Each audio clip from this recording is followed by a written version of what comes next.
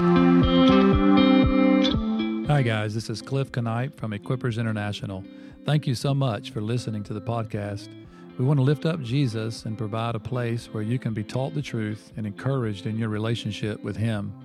If you find this podcast helpful, feel free to share it with others. We believe it will be a source of blessing and encouragement, and that you'll be strengthened in your relationship with Jesus. Hi guys, welcome back to the Equippers International podcast. This is Cliff Knipe, your host. Today I want to talk to you about what I've entitled The Life of Christ and the Defeat of Legalism. I recently had a good friend of mine, I'll go ahead and say his name to give him credit where credit is due, but Jerry David from Fort Worth, Texas, or Roanoke, Texas, to be specific. It's a good buddy of mine and been a friend for many, many years, and he recently gave me a book for my birthday called A Man in Christ, The Vital Elements of St. Paul's Religion, by a guy named James S. Stewart. And this book was written in 1935. I personally have found in my journey with the Lord and with books that anything written prior to about 1950 is actually quite a blessing and can be very fruitful for us in our walk with the Lord. I think there's just something about maybe the level of revelation that some of these older guys walked in the day. But anyway, this book has turned out to be a real blessing in my life so far. Now, I'm only a little ways into the book, but this morning I was reading some in chapter 3 of the book where Mr. Stewart takes up the idea of legalism in the life of the believer.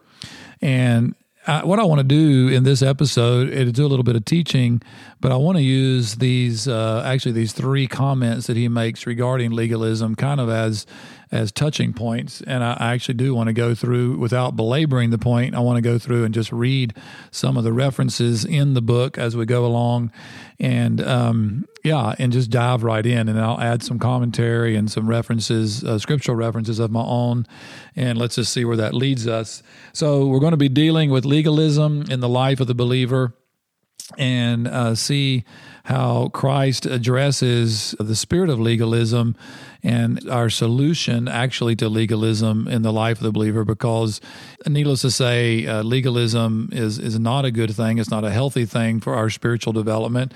And of course, you know that my main goal in these podcasts is to assist Christians, specifically the body of Christ, to come to a place of maturity in the Lord. So I think this is a pretty pertinent topic, especially as we step through. I think you'll see more and more how pertinent it is. So I'm going to use, Mr. Stewart uses the word religion in a couple of his definitions here. And when we say religion, I am meaning that in the truest sense of the word, probably a word that was more meaningful, as I said, 100 years ago or so in the writings of Christian men and women, and as opposed to the connotations of religion it has today.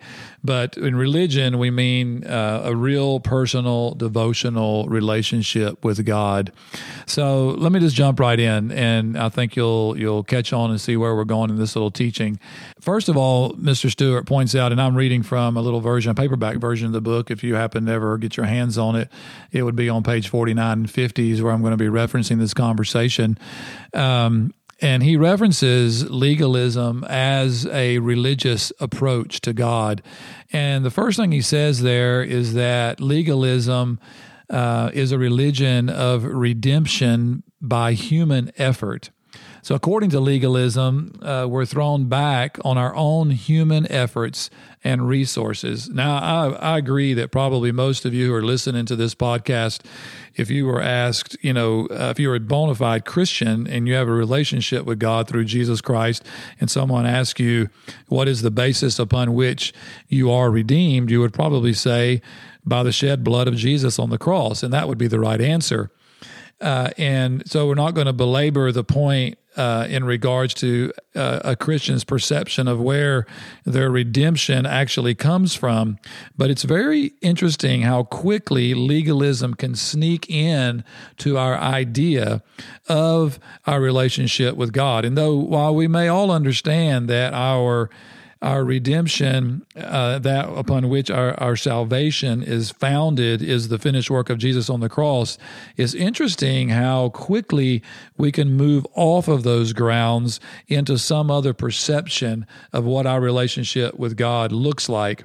So it's easy to fall into having an undercurrent in our lives once we become Christians, and we obviously carry this over for many of us from early days, maybe before we were Christian. Maybe we were exposed to religious in the worst sense of the word. Maybe we were involved in religious activities, maybe even well-meaning things, but we were actually devoid of a personal relationship with God through Jesus Christ.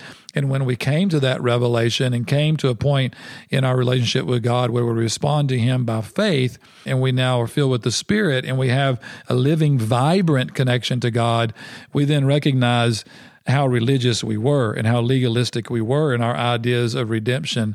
So no matter where it creeps in or where it may have played out in our lives in the past, it's very important that we not fall into a present tense understanding of any measure and means by which our relationship with God is defined by our religious or legalistic activities. It's easy to fall into an idea that I need to live, or this perception may be present in the heart of a believer. And this is my quote: I need to live a morally good life so that I can win the acceptance of God, so that I can put myself in good standing. And nothing could be further from the truth. For we know, reaching all the way back, a verse comes to mind is Isaiah 64:6, reaching all the way back into the Old Testament to the prophets. And Isaiah says, all our righteous deeds, all our attempts to do the right thing are like filthy garments. They're like filthy rags before the Lord. This kind of approach and this kind of perception about our relationship with God based on our ability to do good things, and we're going to get more into this in the second point and bore down a little deeper. But first of all, just on our basic standing before God, this type of thinking can ultimately only lead to disillusionment and frustration because we can never measure up. I can remember in my own personal testimony, when I came to the Lord, there were sin patterns and things that I carried into my life because of the things that I did before I was a Christian. And it wasn't soon after becoming a Christian that obviously through teaching that I heard and through my own process of studying the Word of God, I recognized that God was calling me to a higher place. Yes, in my activity morally, but, even deeper into my thought life, into my motives and my actions. And I realized very quickly that to approach this call of the Lord to a new place legalistically was only going to bring me down a really slippery slope into discouragement, disillusionment, and frustration. Let me read a passage going to Stewart's book from page 49. He says, "The soul of man, setting out gallantly enough on the crusade to conquer besetting sin and weakness and to establish personal righteousness, has found that road too hard and difficult, and the foes on that road are too stubborn." Let me just stop there. It's beautiful language. Remember, it's written in 1935.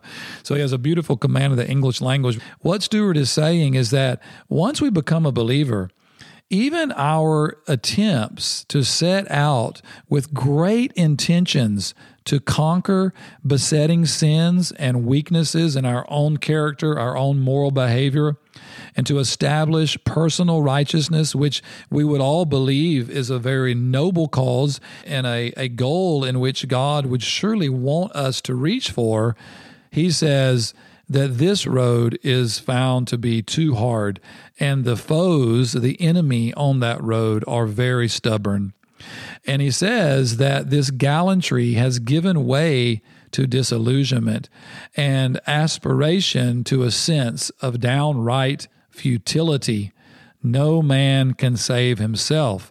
Now, not only, obviously, from a salvific standpoint, we know we can't save ourselves, but it's easy to fall into this trap that while not salvation, eternal salvation of the soul, but salvation where salvation meets us, all of us, so practically, is that we want to experience salvation from things in our lives. And the Lord wants us to understand that this salvation can and never will come through personal attempts of righteousness. He says this was Paul's great discovery. I love this saying. He says here, a drowning man does not want a lecture on the art of swimming. He wants a rope to cling to. And what God has done for us through the gospel is that He has thrown to us the rope of the life of Jesus Christ. Where this became very real to me in my own personal journey was, as I mentioned before, in relationship to some areas in my own life where I struggled and battled, and I could not bring myself into a place of practicing the things that I desired to practice. What really set me free was the revelation from Romans chapter 6. Now, I'm not going to be able to go into that in depth in this teaching, but surely I want to open it up to us in a measure that it can come as an encouragement to some who are listening, because what Paul addresses in Romans chapter 6 is the solution to anybody's attempt to win this battle against these stubborn forces, be it the enemy, be it the flesh, be it the force of sin in our lives. And Paul very distinctly tells us in Romans 6 that two things have happened. We have died with Christ to the power of sin, and we have been made to be alive together with Christ in God. And so I love where he comes down in Romans chapter 6, verse 11, and I'm just moving through some very beautiful information in the first part of Romans, but let me just get to the point of what I want to make in relationship to this idea of legalism. Paul says in Romans chapter 6, verse 11, even so, consider yourselves to be dead to sin, but alive to God in Christ Jesus.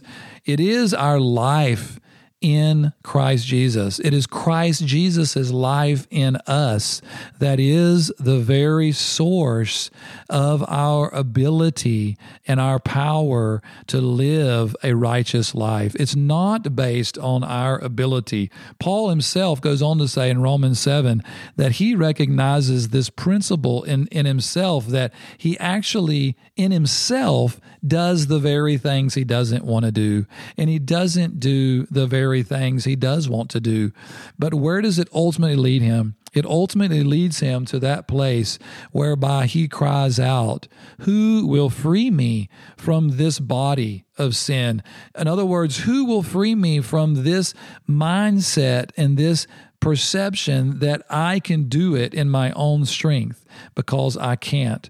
And see, the spirit of legalism wants to creep into our relationship with God, and it wants to steal the blessing of the indwelling life of Christ that is in us, because we move away from the foundation of who Christ is in us and our total and complete faith and dependence upon Him, and we move into the place of self-reliance. And that is legalism. That turns into a performance-based righteousness that can never bring us to ultimate freedom. I don't know how many times in my own life and subsequently in the lives of other believers that I've sat with and tried to understand and explain this beautiful life-giving principle that we have to come to the place in our battles, in those places of our lives where we do not experience the manifestation or the practice of righteous behavior. We have to come to that place in our lives and say, I cannot do it. I will not fall into the trap that it's up to me, because it's not up to me. It's up to the living Christ within. And only as I come to that place of ultimate recognition that I cannot, but Christ can, will I ever experience freedom from a legalistic mindset that says I must. And God never told us that we must. He says that we trust, and we trust in the life which He's provided for us in Christ. So let me move on to the second point. He says in the second point that the legalistic spirit will always introduce a mercenary spirit into our relationship with God. And I thought at first, wow, what in the world is a mercenary experience? It kind of sounds kind of militaristic. It kind of has an interesting ring to it. I actually had to go up and look up the word mercenary. So for those of you that didn't also know what it meant, a mercenary by definition is someone who serves gladly with the view of tangible reward, but does so at the expense of their own ethics. So what that means is that they are materialistically minded and money driven to the point that no matter what it costs, they'll do it. So that's a mercenary person, and it's a mercenary spirit. Now, how does that translate into our relationship with God? What does it mean that legalism brings us to the point where we have a mercenary spirit? Well, let me try to unpack this for us. By mercenary spirit, Stuart is meaning to say that a legalistic spirit introduces a belief and a perception that we can somehow work for God in order to receive a reward, and that we will do everything that we possibly can to bring a response from God whereby He rewards us. And you might think, well, what's wrong with that? Well, everything in the world is wrong with it if you believe that your relationship with God is based on you performing in order to receive something. Because see, the truth is that this undermines the essence of the gospel. When you recognize and understand what God has given you in Christ Jesus, you will never believe that there is anything that you have to do to get anything from God ever in the future, because everything belongs to us in Christ. I love the verse in Romans chapter 8. Paul says this, "If God is for us, who is against us?" Verse 32, "He who did not spare His own Son, but delivered Him over for us all, how will He not also with Him freely give us all things?" Freely, God will give us all things.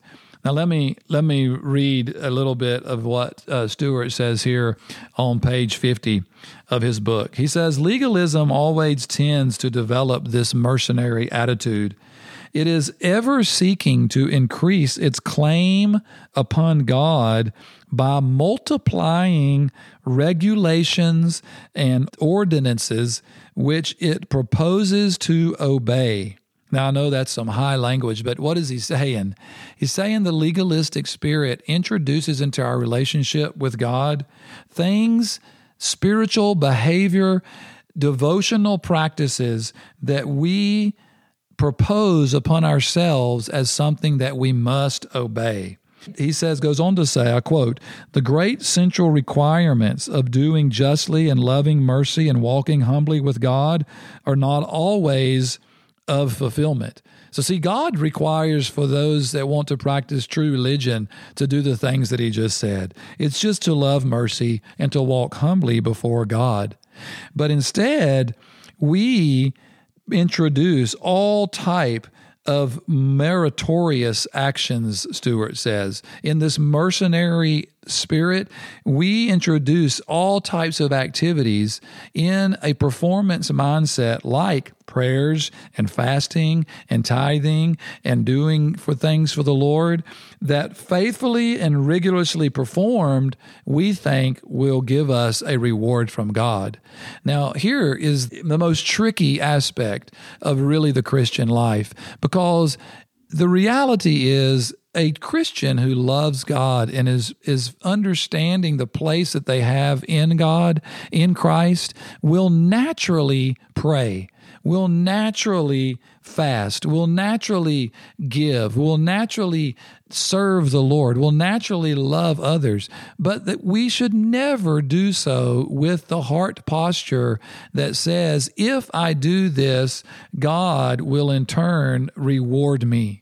Because God is never, as Stewart goes on to say, God is never going to be in debt. He says it this way: while as for the idea that a man may put God in his debt by his own obedience, the fact is that even if we were to wear your fingers to the bone in serving God, even if we were to burn out our brain and beggar his soul in utter devotion, he still would not so much as have begun to establish any claim on God. No man can ever have God in his debt. God has every man immeasurably in his. And that's the end of the quote. So what God has done in the gospel is he has brought us to a place where there is nothing that we have to do. He has given us all favor in Christ. I read it earlier. If he did not spare his own son for us, how much more will he, as his children, give us all things that belong to Christ? So we do not need to wring our hands. We do not need to pour ourselves out in endless intercession and self-abasing fasting and whatever processes we go through if we think that the end result is that God is going to respond and reward us. We have already fully received our reward from the Lord. This just reminds me directly of the Galatians, the churches in Galatia that Paul wrote to. And he tells them in Galatians 3:3, he says, are you foolish? I mean, have you begun by the Spirit? Are you now being perfected by the flesh? This is at the very heart and the very root of what was wrong in the belief system of the believers in the Galatia churches. They had come under the delusionment that there was something they needed to do in addition to their right standing in God because of their faith that turned into a work of the flesh. It is that mercenary legalistic spirit that has been introduced into Christianity that Paul addresses in one of his most scathing books of the New Testament. And he says, quite frankly, if you live that way, then it's as if you have been severed from Christ. And so may we all understand that all that we have and ever will have has already been given to us in Christ. It is only ours to accept and to receive by faith and to walk in a secure, right relationship with a heavenly Father who loves us and has done everything necessary for us through the work of his Son, Jesus Christ. That is the good news. That's the gospel. Now, the third thing that Stewart points out, and I just want to comment on, he says, is that legalism carries with it a fondness of negatives. Now, what does he mean by that? He means that when a legalistic spirit enters into our relationship with God, it very quickly begins to be focused on the thou shalt nots. Legalism loves to focus on the thou shalt nots. I quote, it fails to realize that method of keeping the evil things out is defective. So when we focus on the thou shalt nots, it is a posture that's saying our attention is going to now be turned to the things that we should not do. And I think Stewart's insight into this process is very profound. I want to share it with you. He says that it is a mistake in two different directions. First of all, on the one hand, he calls it a negative religion. It is relating to God in the truest sense of our relationship with him based on a constant perception of the what we should not do, the thou shalt nots. And Stewart says, I quote, on the one hand, a negative religion is always apt to defeat itself. The evil spirits which are repressed and refused entrance at one front may quite possibly, as every psychologist knows, burrow underground and come up from the basement.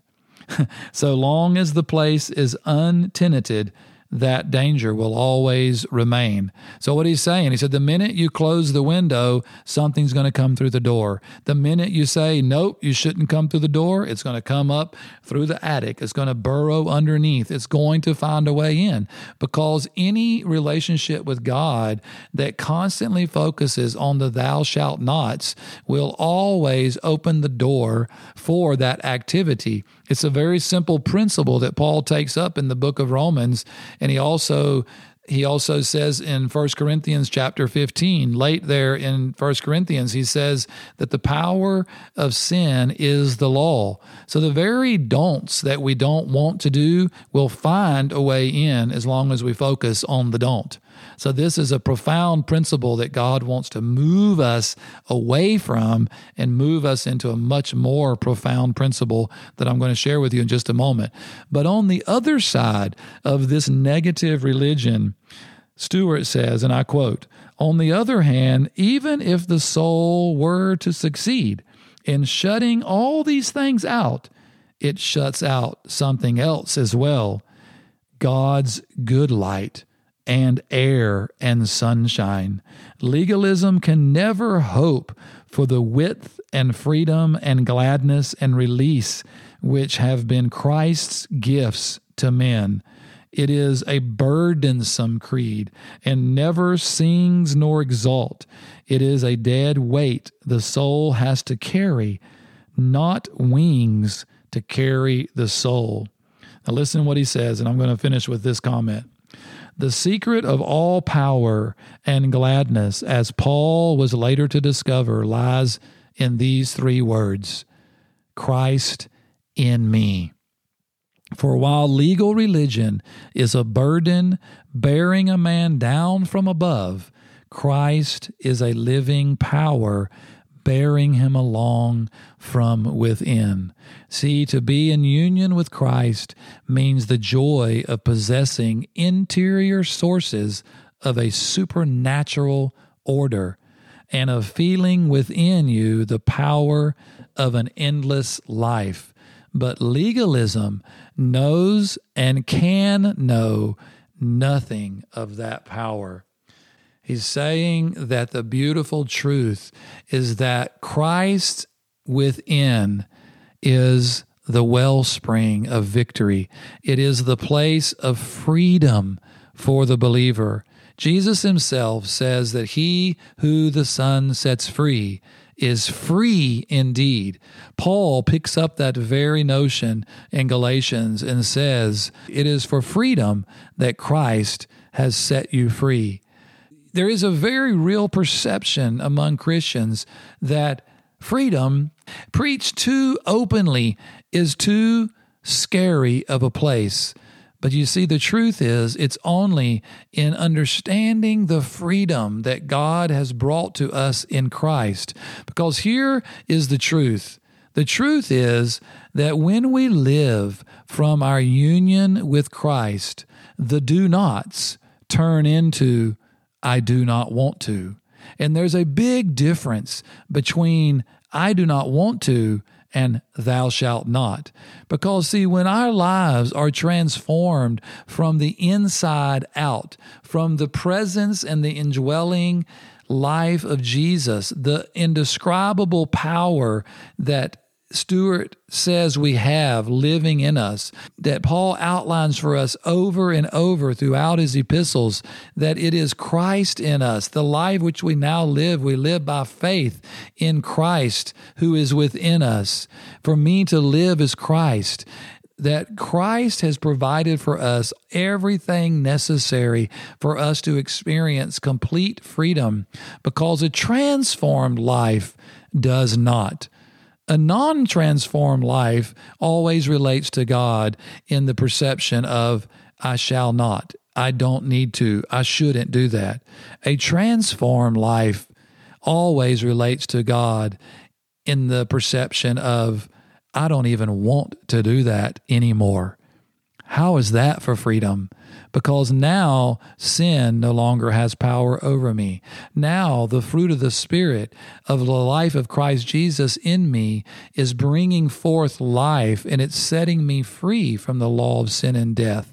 And the fruit of the Spirit of love, joy, peace, patience, kindness, goodness, gentleness, and self-control are actually expressing themselves through a transformed life. And that life no longer focuses on all the deeds of the flesh. Oh, I don't need to do that. I shouldn't do that. I'm not going to do that. If that is our perception, then God, by His grace, wants to shift us and move us to a completely different place. It leads us to that place of complete dependence, an awareness that Christ Jesus is our life. And there's nothing that we have or ever can do to earn favor with God, or to receive wages from God, or to experience freedom in our own strength. This is only on the basis of what Christ has done for us. So true freedom comes from the simple words and the reality of Christ in me. So today, I hope that these words will encourage us. I hope that you will be blessed and built up in your faith in Christ to know that God has set you free from any legalistic spirit that wants to enter into your relationship with Him. Your relationship with Him is based purely on the unconditional grace that He's extended to us through the person and the work of His Son, Jesus Christ, and whom He has given to us fully. For we have received from Him fullness, and we do not lack anything pertaining to life and godliness, and that our relationship with God is free from any legalistic spirit and is yoked completely and fully to the life of Jesus that dwells within us. So be encouraged today in your faith. Turn to the Lord and thank Him for the reality of Christ in you today. Meditate on this truth. Be transformed by the renewing of your mind and enjoy your freedom in Him. God bless you.